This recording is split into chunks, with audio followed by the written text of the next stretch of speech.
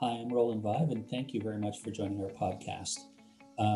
This is another COVID restricted podcast. We're doing this one through Zoom.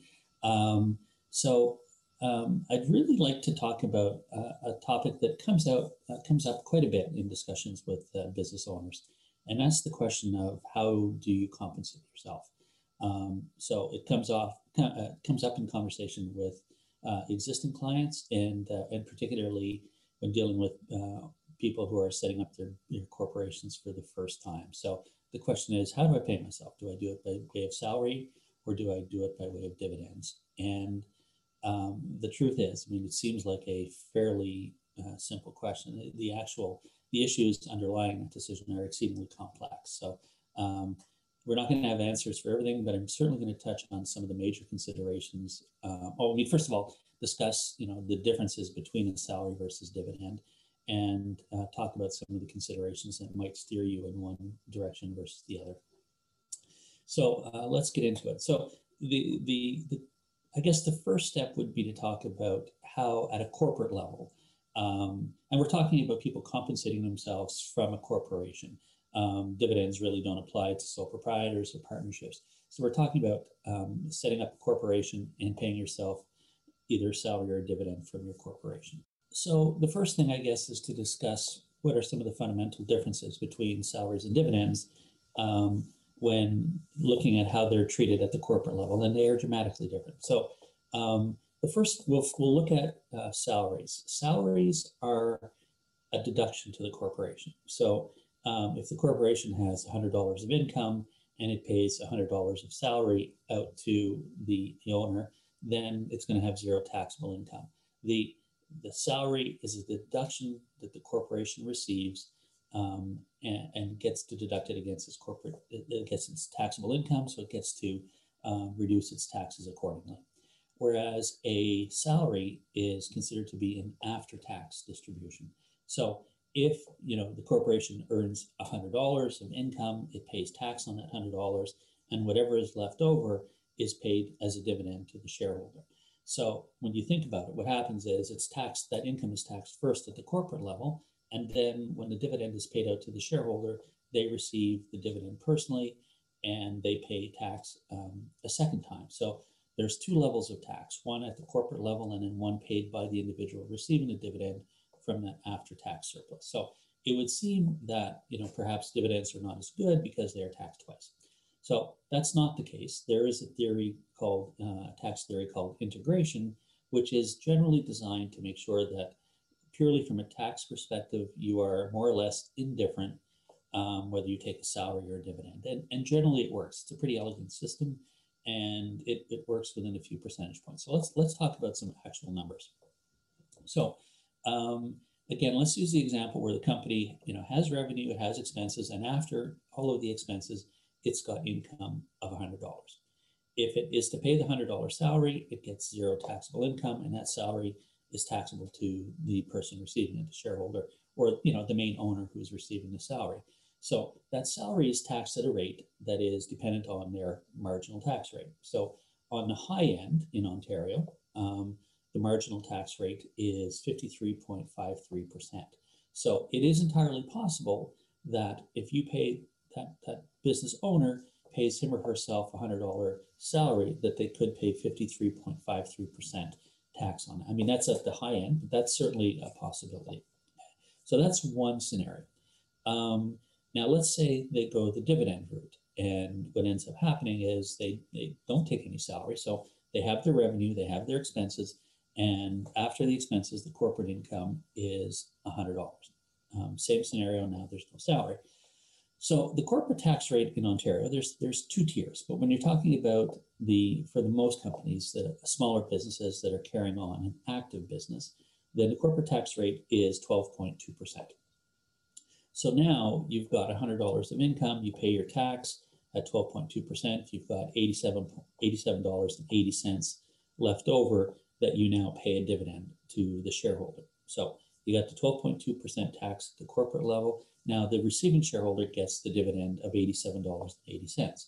Again, how much tax they pay on that dividend is going to be dependent on their marginal tax rate. But again, if we're going to compare apples to apples and assume that the person receiving it is in the highest marginal tax rate, the tax rate on that dividend could be 47.74%.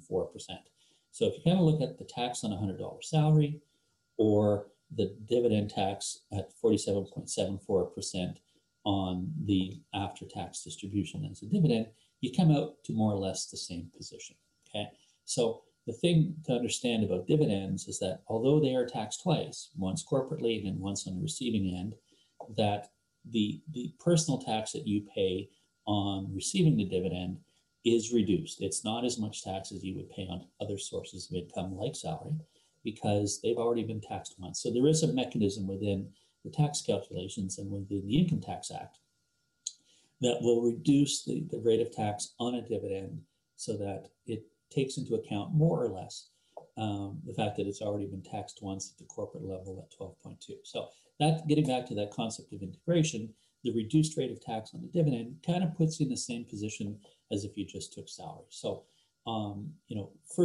the first thing that, when talking to people about who've set up a new business, whether they want to go the salary or dividend route, is to more or less explain there's generally not much of a, purely from a tax perspective, there's not much of a difference between the two, and that integration works really, really well. Whether you like it or not, it does work really well.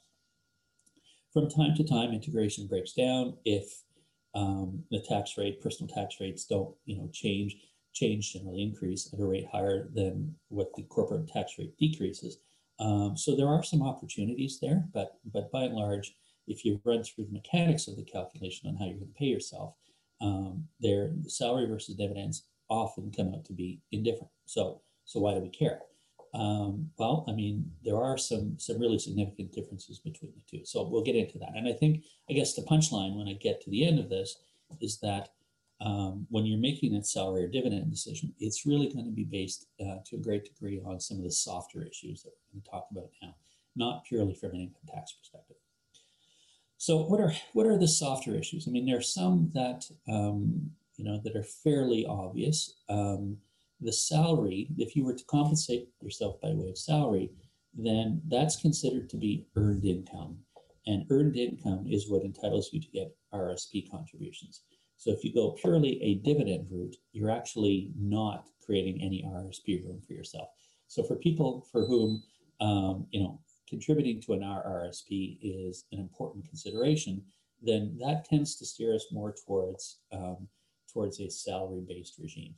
Another important consideration is the ability to deduct childcare expenses. So again, if you've got kids in daycare or you've got childcare expenses for after-school activities, those are deductible on your personal tax return. They're deductible by the lower income spouse in a family. But in order to deduct them, you have to have a source of earned income once again. So if someone is the lower income spouse in the family, and he or she compensates themselves strictly by way of dividends, then you're not going to be able to deduct those childcare expenses. I mean, it seems somewhat artificial. You just choose to do dividends, not salary, but it is, a very technical consideration in the act that if you don't have employment income, then those childcare expenses are not going to be deductible to you in the year. So again, that steers us towards a salary regime, at least in part, perhaps, to create enough earned income so that you're able to absorb your childcare expenses. And similar to, along those lines, the salary will, if you pay yourself a salary, will attract Canada Pension Plan contributions, CPP contributions. So what a lot of people may not realize is that those who are employed, they have CPP taken off of their paycheck every pay period. What is not entirely obvious to them is that there's also a matching amount that is made by the corporation. So if you think about someone who owns their own business, they're getting hit with Canada Pension Plan contributions for both as the employee and the employer.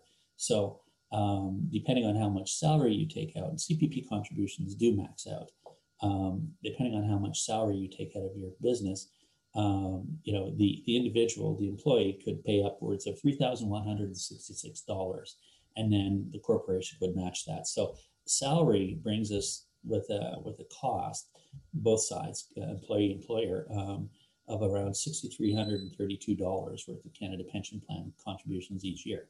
And that's a cost. So for a lot of people who may be looking at salary, they may in some respects be put off by the cost of CPP that inevitably gets dragged along with that salary. So, I mean, it's an important consideration. Now, is CPP a good thing or a bad thing? People have different views of that. If you've been working all your life, let's say, for an employer, and then towards the end of your career, you decide to go out and start on your own, and you've got many, many years of CPP contributions already paid, then if you now take a salary out of your company and pay additional CPP, you might not get much bang for the buck for those additional considerations. Whereas someone who is much younger in their career, it might be an important consideration for them to actually start paying into CPP so that they can build up those entitlements upon retirement, which kind of leads you towards a salaried approach. So those are some of the reasons, at least some of the major reasons why you'd want to go the salary route. Why would you want to go the dividend route? Well, it's simpler. There's far less compliance associated with dividends. So, essentially, you just, whenever you need money, you write yourself a check. Dividends don't necessarily have to be on a quarterly basis like we would see with a public company, where it's important for them to report and declare dividends on a quarterly basis because they've got investors they need to keep happy. If this is your own business, you can simply write yourself a check when you need it. And at the end of the year, we can tally up how much you've taken out and just declare a dividend in that amount and issue a T5 slip for you. So dividends are much easier. And again, kind of, comparing them to salary, if CPP contributions are not important to you, building up RSP room is not important to you, then, they can be cheaper by, at least on the surface, by avoiding those Canada Pension Plan costs. So, those are some of the major differences. And I think, there's no one size fits all here. I think for some people, the decision to go salary route will be driven to a great extent based on, their desire to get RSP room and childcare deductions. So, I think the consideration is really just one that is tailored to each individual person. And once we kind of walk through the mechanics and they realize that there's not a huge income tax difference, then, they kind of focus on the softer issues, which is important. Now, there's no, there are some other, I could focus on just the major ones. There are some other considerations that start to get into, finer points of tax law. If you go salaries, then you might be able to, over time, create enough entitlements to set up an individual pension plan or IPP for yourself. So, again, those are other examples. So, the decision is not a permanent one. That's the other thing to bear in mind.